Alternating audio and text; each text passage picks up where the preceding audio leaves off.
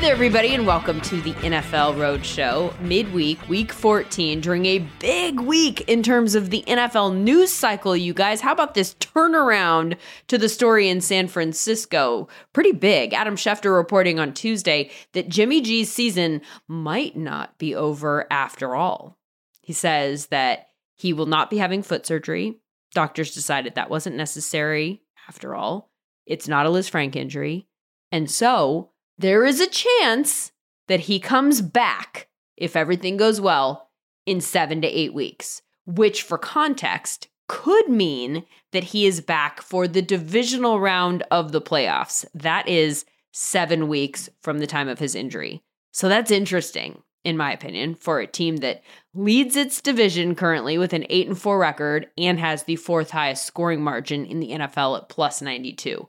Also interesting, San Francisco did not put in a claim for Baker Mayfield, according to the sources of a few different reporters out there. And I have to say, the general idea that they're okay starting the last pick of the 2022 draft, Brock Purdy, over the first pick of the 2018 NFL draft tells you a lot about the way things have gone for Baker these last couple years. So does this. Only one team did put in a claim for him. You know that conversation Andrew Siciliano and I had on Monday, went through the entire waiver order. I told you I didn't really love him for any of the teams. Andrew said that it would not stun him if the Rams grabbed him. Well, that's exactly what happened. The fourth team in terms of waiver order, though as mentioned, according to Jeremy Fowler of ESPN, they could have been the 32nd. They still would have been able to grab him. Either way, he's a Los Angeles Ram moving forward for the rest of the season, flying to LA immediately with the playbook in hand and a long shot chance to play on Thursday. They've got a game on Thursday night in LA versus Las Vegas. I'm actually going to be there as a fan. Who knew? 2 games in a 3-week period. It's very unlike me. I'm getting out in the world, but I can't wait to see if he's on the field. Truly fascinating.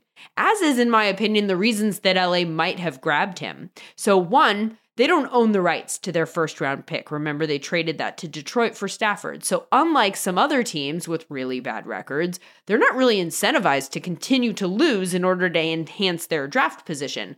Like Houston at 1. They don't have a quarterback, but unless they thought Baker was possibly going to be that guy for them moving forward, bringing him in and paying him $1.3 million to try and win some games and actually hurt their draft position makes absolutely no sense. The other thing for LA is that they don't have that many picks, period. They have a 2 and a 3 and 2 6s. So there are a couple reasons they might be more willing to thoroughly examine Baker.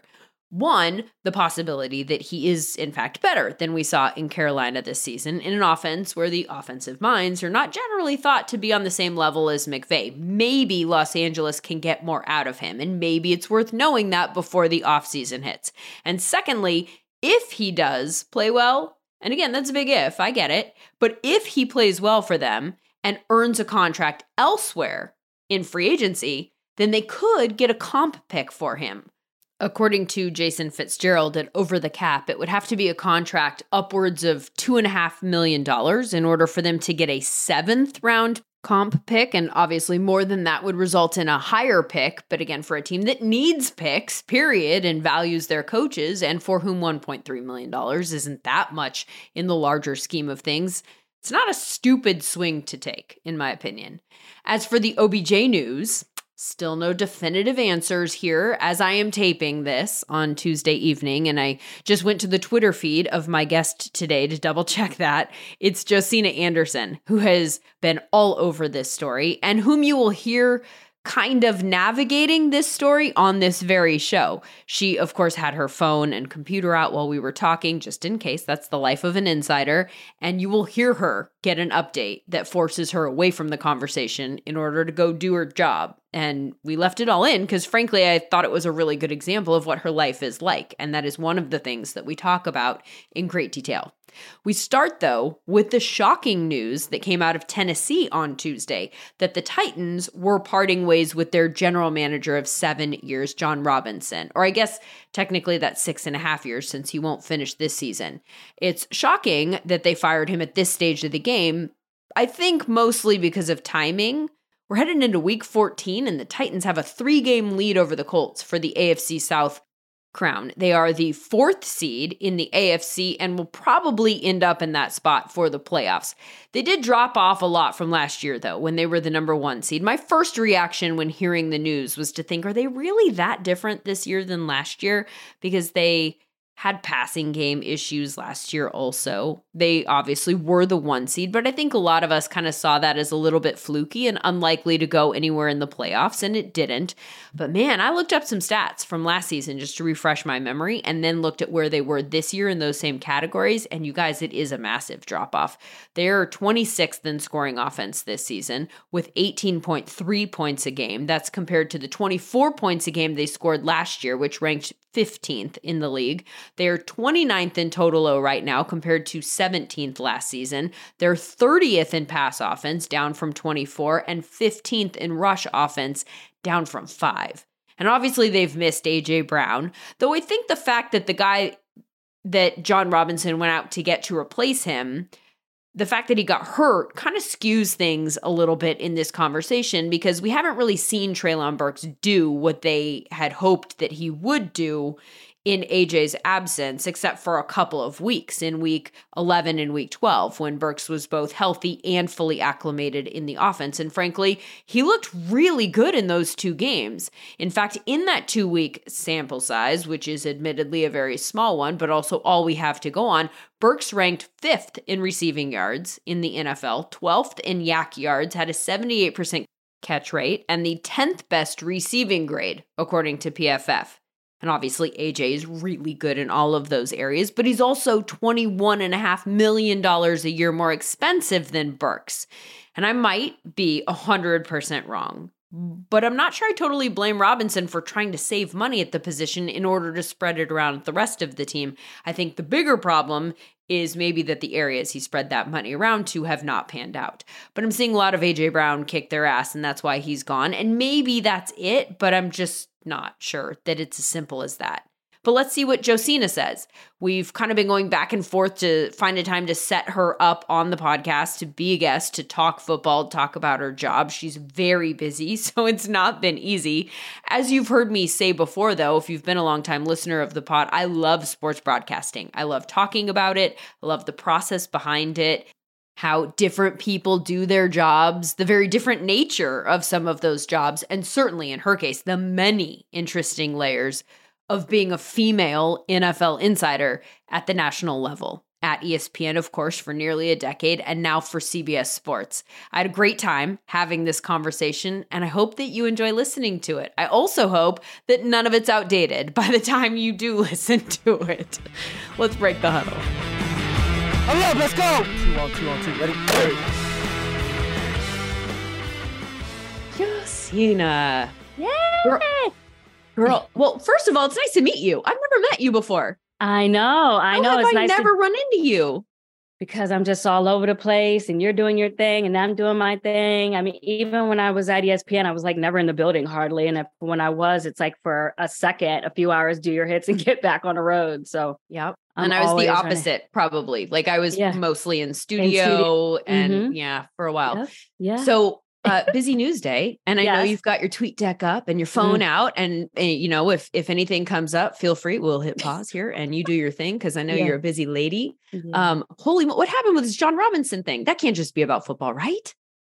Oh, the John Robinson. I mean, I think it doesn't help that it was on the backside of the Eagles playing the Titans. And, you know, A.J. Brown, former Titans wide receiver, going off for 119 receiving yards, 2 touchdowns. You know, my understanding is that Mike Vrabel didn't want him to go. Obviously, John Robinson and A.J. Brown couldn't come to terms.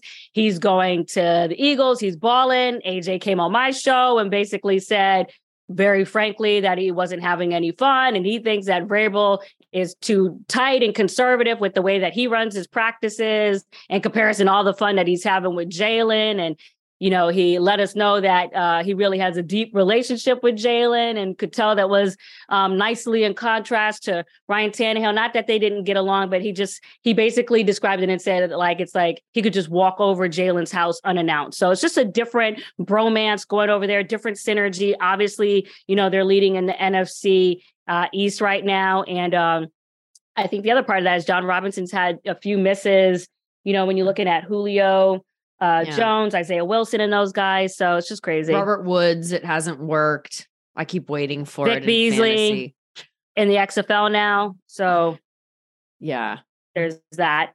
It's interesting you said what you said about Vrabel because, the video of him stomping, well, not stomping, somebody phrased it as stomping, Will Brinson. Now I can't get that out of my head. But when he got up and kind of had to take a breath when AJ Brown was traded during the draft. But to hear that, he wasn't necessarily a huge Braves fan is interesting context right now. But Jalen Hurts has been I think one of my favorite things about this season, like what you said about AJ and how he's reacting to him.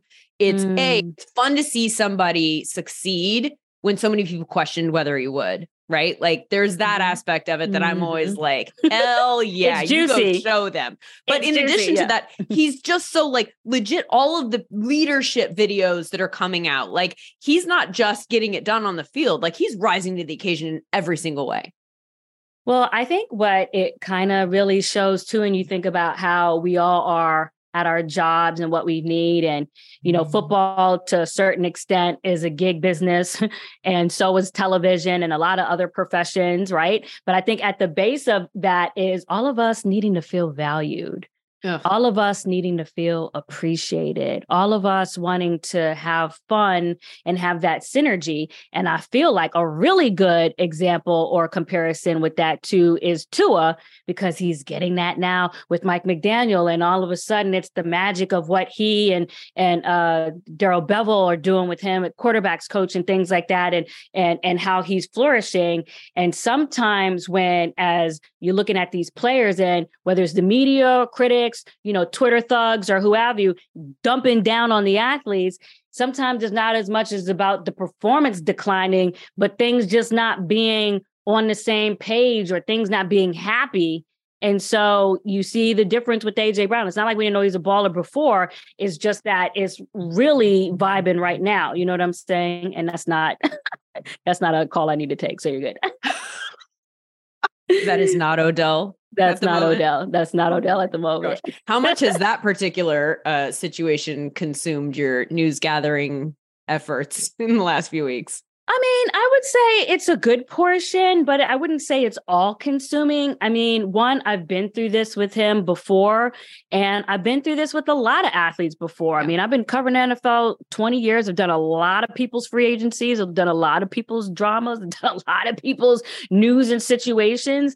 And I think, the thing is just to keep in touch with who you're talking to, and also, as an insider, knowing when not to be all up on it either. People on Twitter are like, yo, what's this, what's that? And you can't call for everything. So you got to know kind of when to give a little bit of morsels, when to back off, but to keep your eye on the main thing, which is, the decision. And it's a lot harder when everybody's trying to be on it, regardless of what reports that you have, because there's just so many eyes and people texting and more than one person who knows what's going on. How did you end up in the lane that you're in? Because it's a super specific lane. A lot of people become, particularly women, become, a reporter, but to actually go that next step and be like a national insider, you're building all of these relationships. You and I both know that can come with some weirdness. So you clearly have figured out how to get past the weirdness and to shoot that text anyway. Oh no, maybe not all the way. No, I'm just saying, there's always, challenges in the business. And that's like a whole other conversation, which we can have if you want. But, just to answer your question, as far as how I became an insider, I think it goes back to, I was in DC after my first job in Oregon, and I used to be a basketball insider actually before I was a football insider. And I had a segment on was it KYS or PGC? I can't even remember now. One of those radio stations in DC. And I used to have this segment called Scoop Center. So I would break a lot of basketball news back in the day when I was covering the Wizards. And then really quickly when I went to Denver, I think within 6 months of getting that job for Fox out there, I got a scoop about Ricky Williams being out for the entire year as a running back for the Miami Dolphins, which was huge news at the time. But the way that we covered news and insidership was way different back then. And, I'm kind of aging myself here. But the point is that even at the time that I told the station about that news, it was just like, doesn't relate to Denver. We don't know if it's accurate. They weren't really into it. But really quickly, my sports director did call Dan Le Batard, who was working at the Miami Herald at that time, did ask him if it was true. To Le Batard's credit, he did verify not only that it was true, but he wrote about it. And then it went, obviously bazonkers after that. And then the next day, ESPN asked me to come on Cold Pizza at the time, just to show you how long ago that was. And then the next day, my station was like, oh, we're not just going to do this 10-second, forget you segment at the end of our sports here. Now they made it a bigger deal. And then that's kind of how it started, because I was like, at least from a football standpoint, because I was like, oh, you guys really like this. So from there, I broke the Larry Johnson news with the Chiefs. Herm Edwards was the coach at the time. They went out of their way to deny it for 6 months. And who's this girl from Denver trying to tell us our starting running back is done for the season? It ended up being true. And then it would just go from there. And I would just say the last point is, and I always tell young journalists this, especially those that want to be insiders, but just in general, two things. One is to never just focus on your geographical boundaries. Just because you work for a local station, it's not about Fox in Denver. It's not about ABC in DC. Whenever the opposing players would come into town, I wouldn't just concentrate on the home locker room. I made even more, because I already know them. So I made even more of a focus to go in the other locker room and try to build up my Rolodex. And then it just kind of went from there. And then as the people from Denver would get other teams and it just begins to spread. And the next thing you know, you've got 10 numbers and now you got 9,000 numbers. So that's how it goes. One of the things that jumped out at me there that I feel triggered by or whatever, but it jumped out at me was that your station needed confirmation that what you were bringing to the table was legit. Like they needed someone else to kind of co-sign it and say like, that's impressive before they would acknowledge like, this is impressive. Yeah. And, and sometimes that's kind of a little bit of the sad story is, as we all go through our careers, sometimes it takes others validating things, or sometimes others looking like they're appreciating it more. And that's just kind of the inner workings and politics of what we all kind of have to navigate. And unfortunately, as much as it is about your skill set, it is about your ability to, maneuver politics and what's the situation and the circumstances of, every, job that you're in. But you're right, that was the case. And even more interesting than that is I was not the number one or the number two at that station. I was the producer, reporter. So I was the number three, but, it obviously didn't take long to kind of really command the Broncos scene and the Denver sports scene. And then, everything else kind of emanated from there. So. This is probably hard for you to know specifically because your situation has changed because you know more and more and more people and you have more contacts and you have had more success throughout your career. So it's hard to know how much of it is you being received differently as your career progresses because you've had more success in all those different things, or how much you would be received differently as a female in this role anyway. Like, do you have any observations about how just the space has changed in that sense? And I ask you specifically because as an insider, as we've referenced, like you are treading a really fine line there because you're trying to create relationships with people, because that's the crux of the insider role, right? You're not just saying, this is what happened at the game today, and here's what so-and-so said afterward. Like, that's a different gig than I have a million numbers in my phone and I'm hitting them up and I'm trying to hit them up at the right time. And I'm trying to hit them up in such a way that they want to give me the information. That's relationship driven. And I'm wondering how you've seen the space for females maybe expand in the time that you've been there. Well, the first thing I would say to the first part of what you were discussing is, it's not just, relationship driven, but even more specific than that, it's trust driven. And I think that, and credibility too. And one of the things I always felt like I focused on is not always having to get the story. Like the focus is on the longevity of the rapport and, obviously the information being accurate and having people want to come to you and have that comfort to talk to you, to know that the portion of the conversation that's off the record remains that way. And then whatever is not, and that your goal is not, just the scoop over them or sacrificing, somebody at the risk of your word when it comes to something being on or off the record or being ready to report or not ready to report. And then the other aspect of your question when it comes to the female stuff. I mean, I would say, I don't know that I can say that there's been a lot of change because there's not many females in the insider space, but in the reporter space, for sure, obviously it's become way more prolific in terms of not only the amount of women, but the amount of women who are taking it more substantively and really trying to reflect that they know what they're talking about. So when people ask me over the years, how did you, make this amount of contacts, or how did you get to this, or how did you get to that? And one of the things I always say is that when I come into a locker room, especially when I was younger and working in Denver and was not as known, is that for me, it was always about showing that I knew what I was talking about. Because once I cleared that hurdle and people know that you know what you're talking about, then some of the other things immediately go away. And then after that, when you start, being accurate with what you're talking about, and it takes a lot. I mean, putting your name out on the limb, for something each time and doing it not only one time, not twice a year, 3 times a year, but, hundreds of times a year, and then doing it over 32 teams is a lot. What is that like? Because so I've not been in the newsbreaker role that often in my career. The few times when I have had stuff that I'm like, I'm going to push this out and I'm the first one to push this out, there's a pit in my stomach and I get so nervous.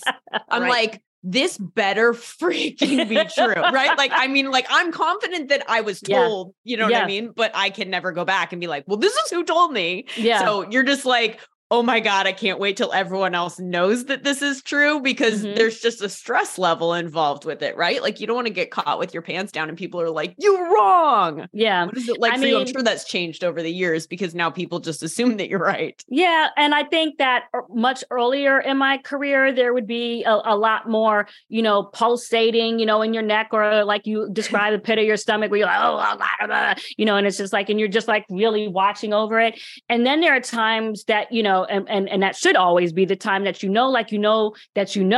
that it's correct and you're not worried about that. Some of the, I guess, concern at this time maybe can come over if just things evolve, from the time that you report it. And so one thing, you have enough of a repertoire now that, people understand that and should know. And sometimes, look, I don't hesitate to go on Twitter and let people know.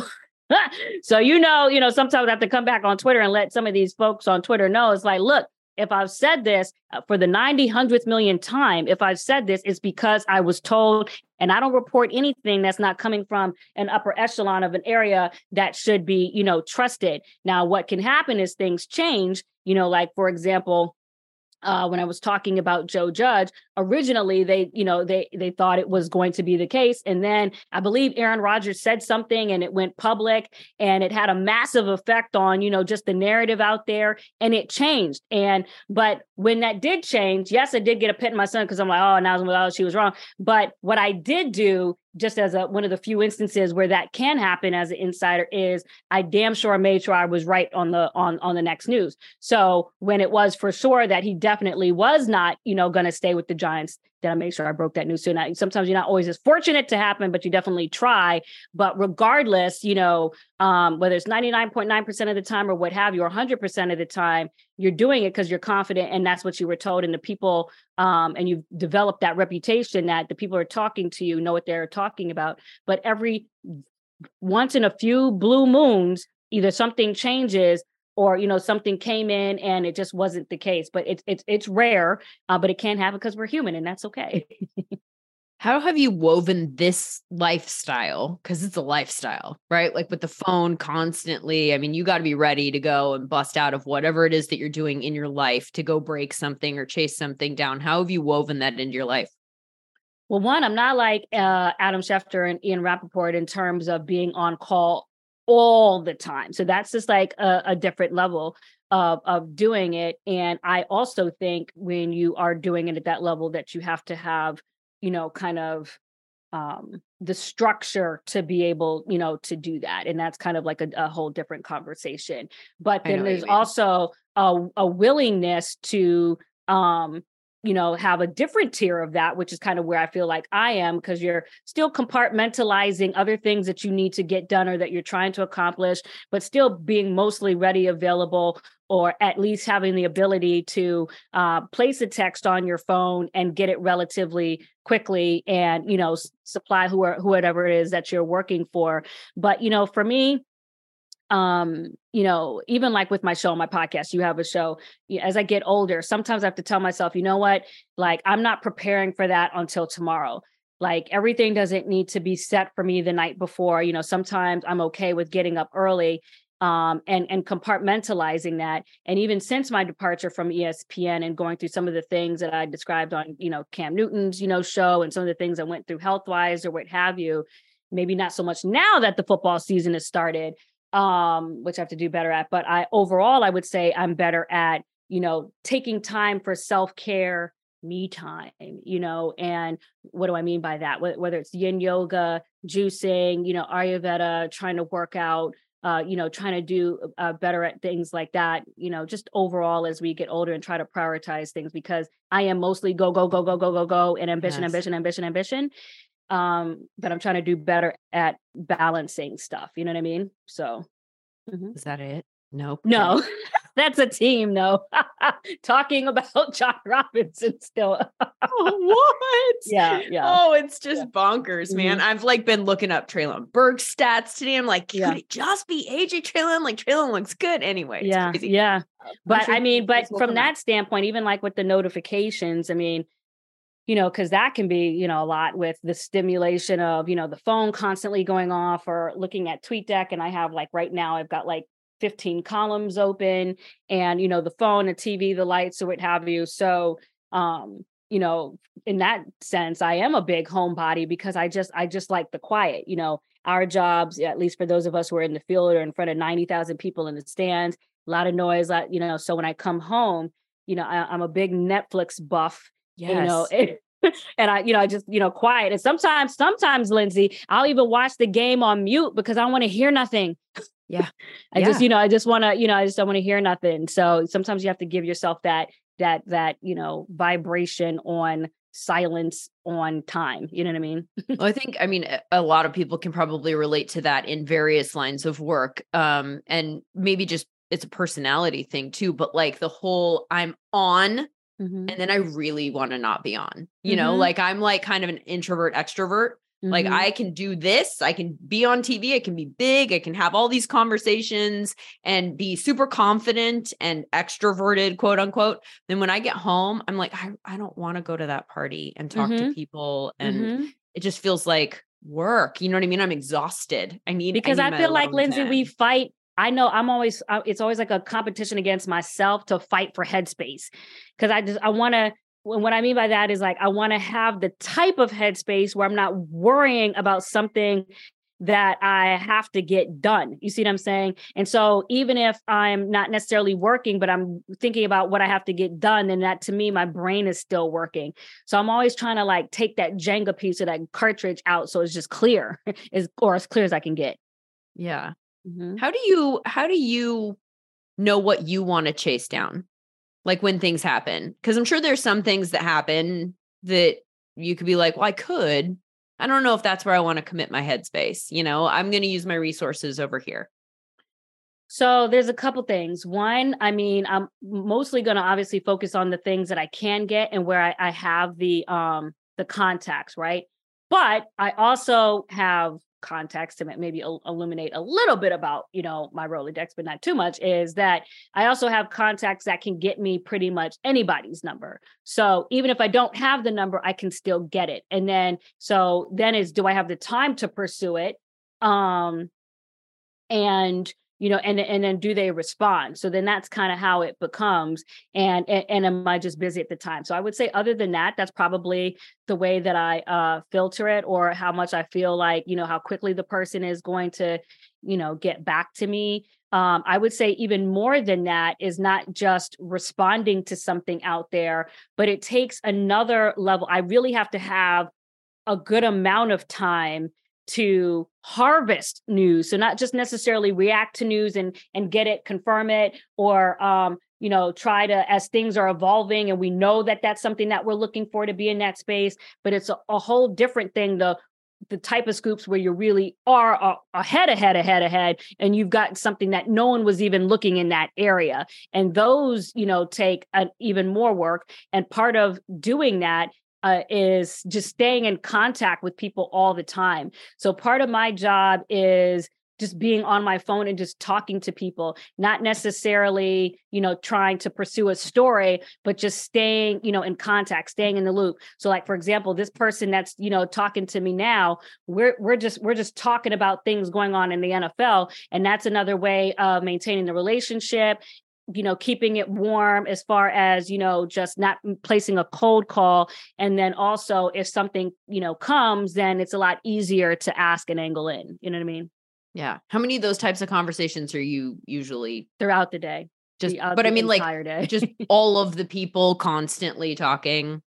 Yeah. I mean, literally. I mean, so even if I'm not on the air, and I'm not on the air every day, I mean, I'm, as news is happening, people are asking me stuff. I'm asking them stuff. Sometimes I'm just keeping up with people's lives. I remember, one thing somebody said to me when I was, really starting to develop my insidership in Denver was, make sure you're just reaching out just because, how are you doing? If I know an executive or somebody that works, or a player, has something going on, or like, for example, the other day, player lost their mom, reaching out, just things like that. So it's not just all about give me a story, you know what I'm saying? And just, being a regular person.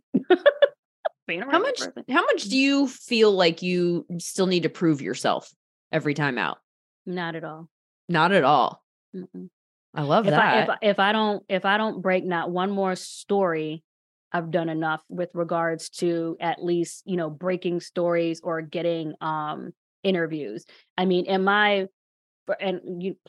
probably get to know me a little bit more because this is the first time you and I are talking, but in my first year at ESPN, I mean, the alone is enough that a lot of people wouldn't even catch up to relative to the amount of, scoops or just sit down interviews that I had. So, or continue to have. What I feel like is more challenging is for that to be recognized in its proper scope. That's really what it is. 100%. Not proving yourself. It's for it to be properly, valued. And I am glad to add to that some of these states are adding laws where, pay transparency is becoming, required and things like that. So we can have a whole different and long conversation, when it comes to that, especially as a female insider in comparison to, my male colleagues and things like that, or, the industry embracing, just everybody who is, valued to be at the table, having a seat and not being afraid of that, competition. You'll see some networks have multiple insiders, some just have one or what have you, or some have, this amount of reporters or that amount of reporters. I mean, I think Venus Williams said it best, it's like, don't be afraid to toot your horn because most people are not going to do it anyways. And it's not even about being conceited or tooting your horn, but it's about, I have to, just because I tell people this all the time, I feel like, you leave your home and you've got your like equilibrium in your house. And when you leave, it's like, you got to bob and weave, all of the challenges of the day. Right. And so you have to, there's a scripture that talks about putting on the armor of God. I have to put on, not only that, but, my confidence confidence vertebrae so that I can do what I have to do, especially shoulder to shoulder with these types of titans in this industry, with the Adam Schefters and the Ians or what have you. I have to have that. I think even Queen Elizabeth says she had to have a stomach of a man to do what she had to do to reign for 45 years. And so in order to possess that and possess that confidence and be able to square up with the lens, you have to have that. When you have in the past been put in a position where you felt like you had to fight for the recognition that you thought you deserved, that you did deserve, do you feel like that was received well? Or do you think that your advocating for yourself hurt you in any way? So I think it just depends on who you're talking about. Just like with anything, right? There's some people who are going to receive it well. There's some people that are just going to be offended by you being. I don't think that's just unique to me. So it's definitely not woe is me. And I'm not a woe is me type of person. I might, elucidate how I feel about something, but not woe is me. So that's different. But yes, one, all the way down to just, you can have that just by walking in a room and people, you know what I mean? I don't even have to say anything. As a woman where if you are capable, intelligent, put yourself together in a certain way, there are some people that are just bothered by it, not specifically because they're bothered by you, but if you want to get psychologically deeper, it's just by what you remind them of what they're not doing or what they didn't do or whatever makes them feel uncomfortable, but whatever is going on in their life currently. So sometimes it doesn't even have to be about anything that you say or do. Then you get to the next level of saying or pointing out things that are fair or not fair. And I've had, my share of that over my career, just of things that, have transpired, whether I'm, just a journalist period, or whether I'm a female or whether I'm an African-American, person. So you have all levels of that, of course, over a 20-year career. And, some people, just even in society don't like you just, speaking up. And some people, appreciate that. And you learn those lessons over time. Even from a spiritual basis, right? Whatever your faith is, but my faith, one of the things that they say is that, you have to be cognizant of, sometimes doing too much and letting your battles be fought for you. And so as you get older, you try to grow that wisdom of, how do I, just let things unfold and just let the injustice come to fruition, as opposed to when is it time, to be on the frontier, either, as one of the many people pushing, things for everybody, but then also too, just when is it time for yourself to just stand up and say something? And I know as an insider, one of the things that was important to me, especially, it's less now, but it still happens in the business, but a lot less now, is attribution and making sure that you're getting, your credit. And I think, we have the titans in the business, and it's some of the ones that you always know that would happen too. And it was important to me that even when I was to break something, and of course, now think about this, Lindsay, I'm the person that is going to recognize that more so than others because I'm breaking news at a higher clip. So it's not that you're more of a problem, it's that you're noticing it more because it happens to you more, but everyone's not going to take the time to think that through because they got their own things to worry about, but that's what it is. And so of course, if it's going to, impact me, you have to speak up to it to a certain degree, because I work just as hard as everybody else and anybody else, whether it's me, whether it's you, whether it's Jane Slater, whether it's, Ian Rappaport, whether it's whomever, female, male, trying to, do this thing. And even the local regional reporters are the ones that write for the .coms. Their names deserve to be on the bottom line too. So if it's one thing I feel like I accomplished at my former network was also pointing that out.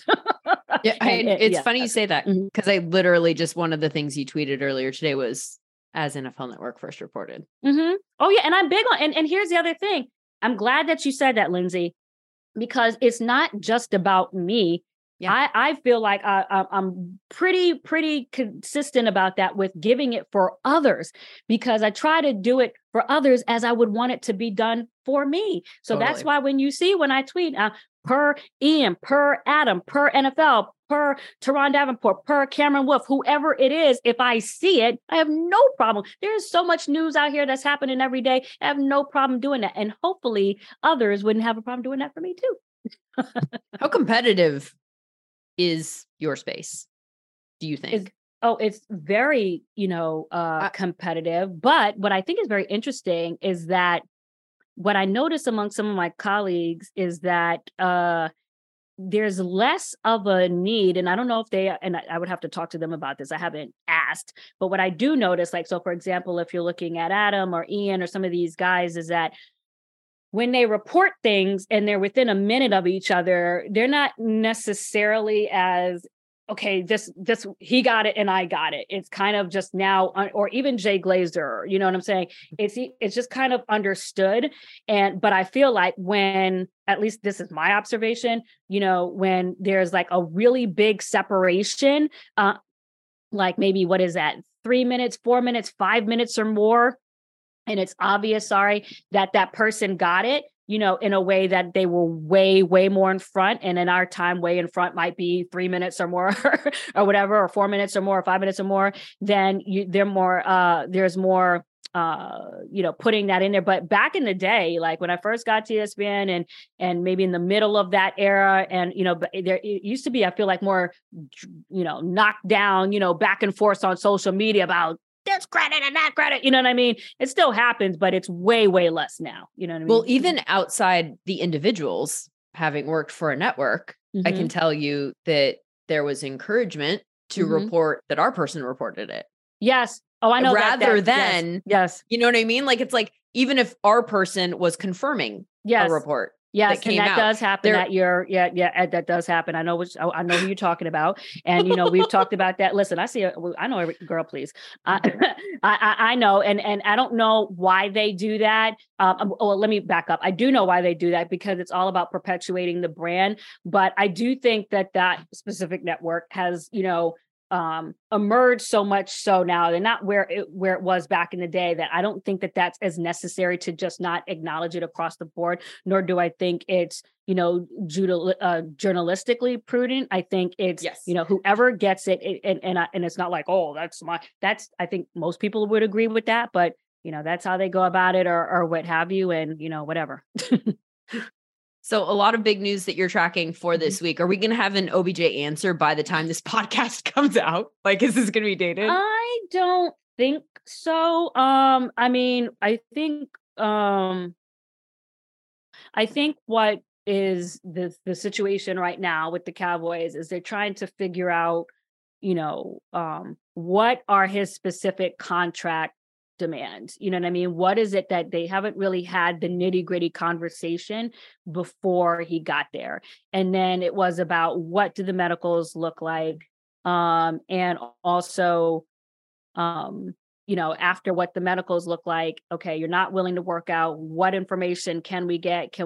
Or I shouldn't say not willing to work out, but has not worked out. So, for the Giants and the Bills and the teams before, I don't know where his mindset is, if he's going to change that or not change that with the Cowboys. Doubtful, but, Jerry Jones is very persuasive, but, I don't know. But so if you're not going to do that, then, okay, so where are we from a valuation standpoint? If we don't know what it all the way looks like from a physical workout standpoint, and when can you actually play, and how much are you looking for? And do we feel like, remember when I reported that, yes, he is looking for a multi-year deal, but the Cowboys want it to be reasonable. So they have a subjective feeling over what they feel like is reasonable. He does, as well. They have to meet him in person and get to, see him in this sense. But look, I've been covering Odell since his rookie year, from day one. And there is no question that his energy and his aura lifts everything. And regardless of whether that is the amount of worth from a football perspective, even from an energy perspective, a marketing perspective, tickets sold perspective, you can potentially see why, and I'm not putting words in his mouth, but you could potentially see why he would be asking for that upper tier money, because all of that, comes together. And it doesn't necessarily mean all in 2022. There are creative ways of, doing a, smaller base salary in 2022, doing a bigger base salary in 2023, converting that to signing bonus so you can prorate it and all that other stuff. So there's a lot of ways that you can do contract gymnastics, not having it be guaranteed in 2024, maybe based on performances, per game roster bonuses. So there's all that. And I think those conversations to a degree are being had, or everything could just be, medicals. Are you working out? Kind of get to know you, give us a little bit of an idea. And then if he does elect to leave today, although depending on how that's what we're really looking for is, is he going to leave? Is Jerry Jones going to, mandate that he stay while they're figuring it out? Or do the Cowboys feel like they have enough sense of where it's going to go or not going to go that he does leave? Or are they okay with it not working out? And my understanding is, as of, and I just reported this at the top of the hour, that, it's like, if it works out good, if it doesn't work out, okay, so that's letting me know that I already knew that, especially that team, like I said, it has to be reasonable. But then you have, people like, Jerry Jones, who really caught up in the PR of it too, but also is a strong businessman. So it's really intriguing to see. I mean, I'm waiting just like everybody else to kind of see how, things unfold, and what pressure or not, pressures rather that Jerry Jones, places on the situation. He is fascinating. And I think that the way that he has handled this story today, specifically, Jerry Jones and some of the comments that he's made. Yes. But also, I wonder potentially if they could push OBJ away. And if the money is there and the contract and the team is obviously, it's a good situation. But he is so clearly trying to look like he's in control of the situation as opposed to OBJ picking a team. Do you read his comments like that at all? The way I look at it is the way I always look at Jerry, and have no problem with it, is that, he is the ultimate, and he's a masterful businessman. But, and I said this earlier, he is just as an equal masterful PR person. And so he is cognizant and hyper vigilant over the narrative of what is happening today and the PR of that. I feel both sides are. So with having OBJ come in and do the, appearance at the Mavs game with Micah Parsons and with Trayvon Diggs, that's good PR for both sides, both of their businesses, Yep. And then, but at the same time, knowing that there was this concern about not working out, still waiting to hear the results of the medical, he's out on that, this morning, like, just in case it don't work out, I'm already, you see what I'm saying? I'm already getting ahead of it and putting that narrative out there, which is why I feel like these players need to be just as cognizant and on top of, their side as well, because they are a business and entity as well as in terms of how things are going. But really, to Odell's credit, I do feel like the order of the visits was masterful. If you really put your thinking cap and lean into that, I think it was masterful. And my understanding is that the Giants are willing to open up the wallet some for him. So it'll be interesting to see what the Cowboys do. And listen, the Cowboys also have to remember that they are ranked 24th in wide receiver production. It's been a long time since they've won a Super Bowl championship. Only CeeDee Lamb is about like 900 plus receiving yards. Noah and Michael Gallup, I think, are each under 400. So, and anybody can go out at any time. So it never hurts to have insurance. We saw Eric Weddle come off the couch with no practice and help the Rams. We saw the difference that Odell made. So, if I were somebody that had to kind of speak up for it, I would say, look at the tape. Yes, you have the injury after the fact, but if you want any memories of what I can do, go back and look at that. The first half of the Super Bowl I'm talking about. Yeah. I know you're really, really busy, and I want to be cognizant you're of your fine. time. You're Do you have fine. time for one more question? Yeah, no, you're, because I have one more thing that because I've got my. Hold on a second. Wait, or not? Okay, hold on 1 second. 1 sec.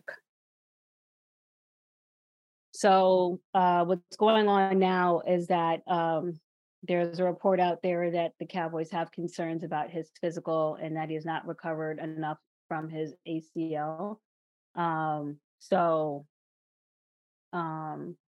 So we'll have to see. So I'm just kind of trying to get reaction to that. That's kind of been the word since this morning with regards to what you and I were just talking about, as far as being concerned that he wasn't working out. Now, when I checked into it over an hour ago, somebody wrote to me and said, that they didn't use the word concern or didn't say that they had concern, and that could be from any side, the sources. Yeah. But at the same time, that people are very cognizant when it comes to talking about people's medicals. So, hold on, let me see. Okay. All right. So you and I, we're going to wrap this up in 3 minutes. Oh, girl, that's how it. Listen, I love it. Why I keep my eye on. I'm literally keeping my eye on 10 things here and 2 things here at the same time. And that's the life. That's the life of the insider. I've got plenty of time. Wait, nope, time. I don't. Now I'm out. All right, go chase the story. Josina, I really appreciate the time. I appreciate you. And, I appreciate you from the standpoint of representing a strong female in this business, being willing to have your own voice, doing your own thing, enterprising your own thing, forging and continuing to forge forward. That is an inspiration to me, gives me energy as well. So thank you. And that's why I wanted to make sure, I made time for, this as well. And anytime you want to have this conversation, more industry talk or girl talk or whatever talk, I'm happy to come back on.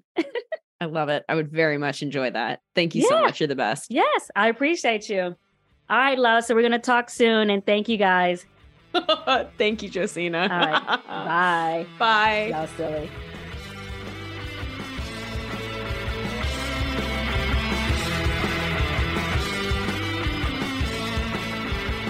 And just like that, she's back to the grind. Tweeting out a little bit after we finished taping that sources close to OBJ were telling her that he feels able to contribute to a playoff run this season, obviously a response to the concerns that had been reported while we were on air. And then Tuesday night, she tweeted that the visit had concluded.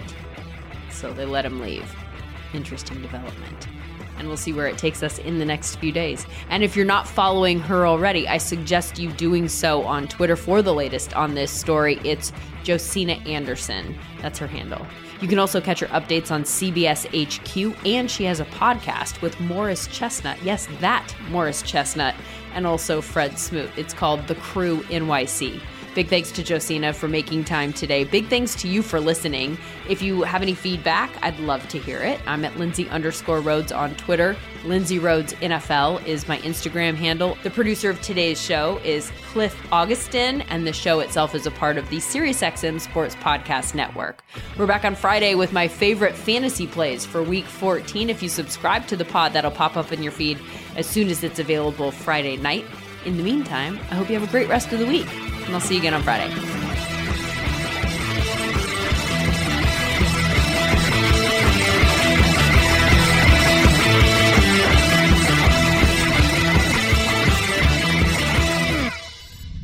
SiriusXM Podcasts.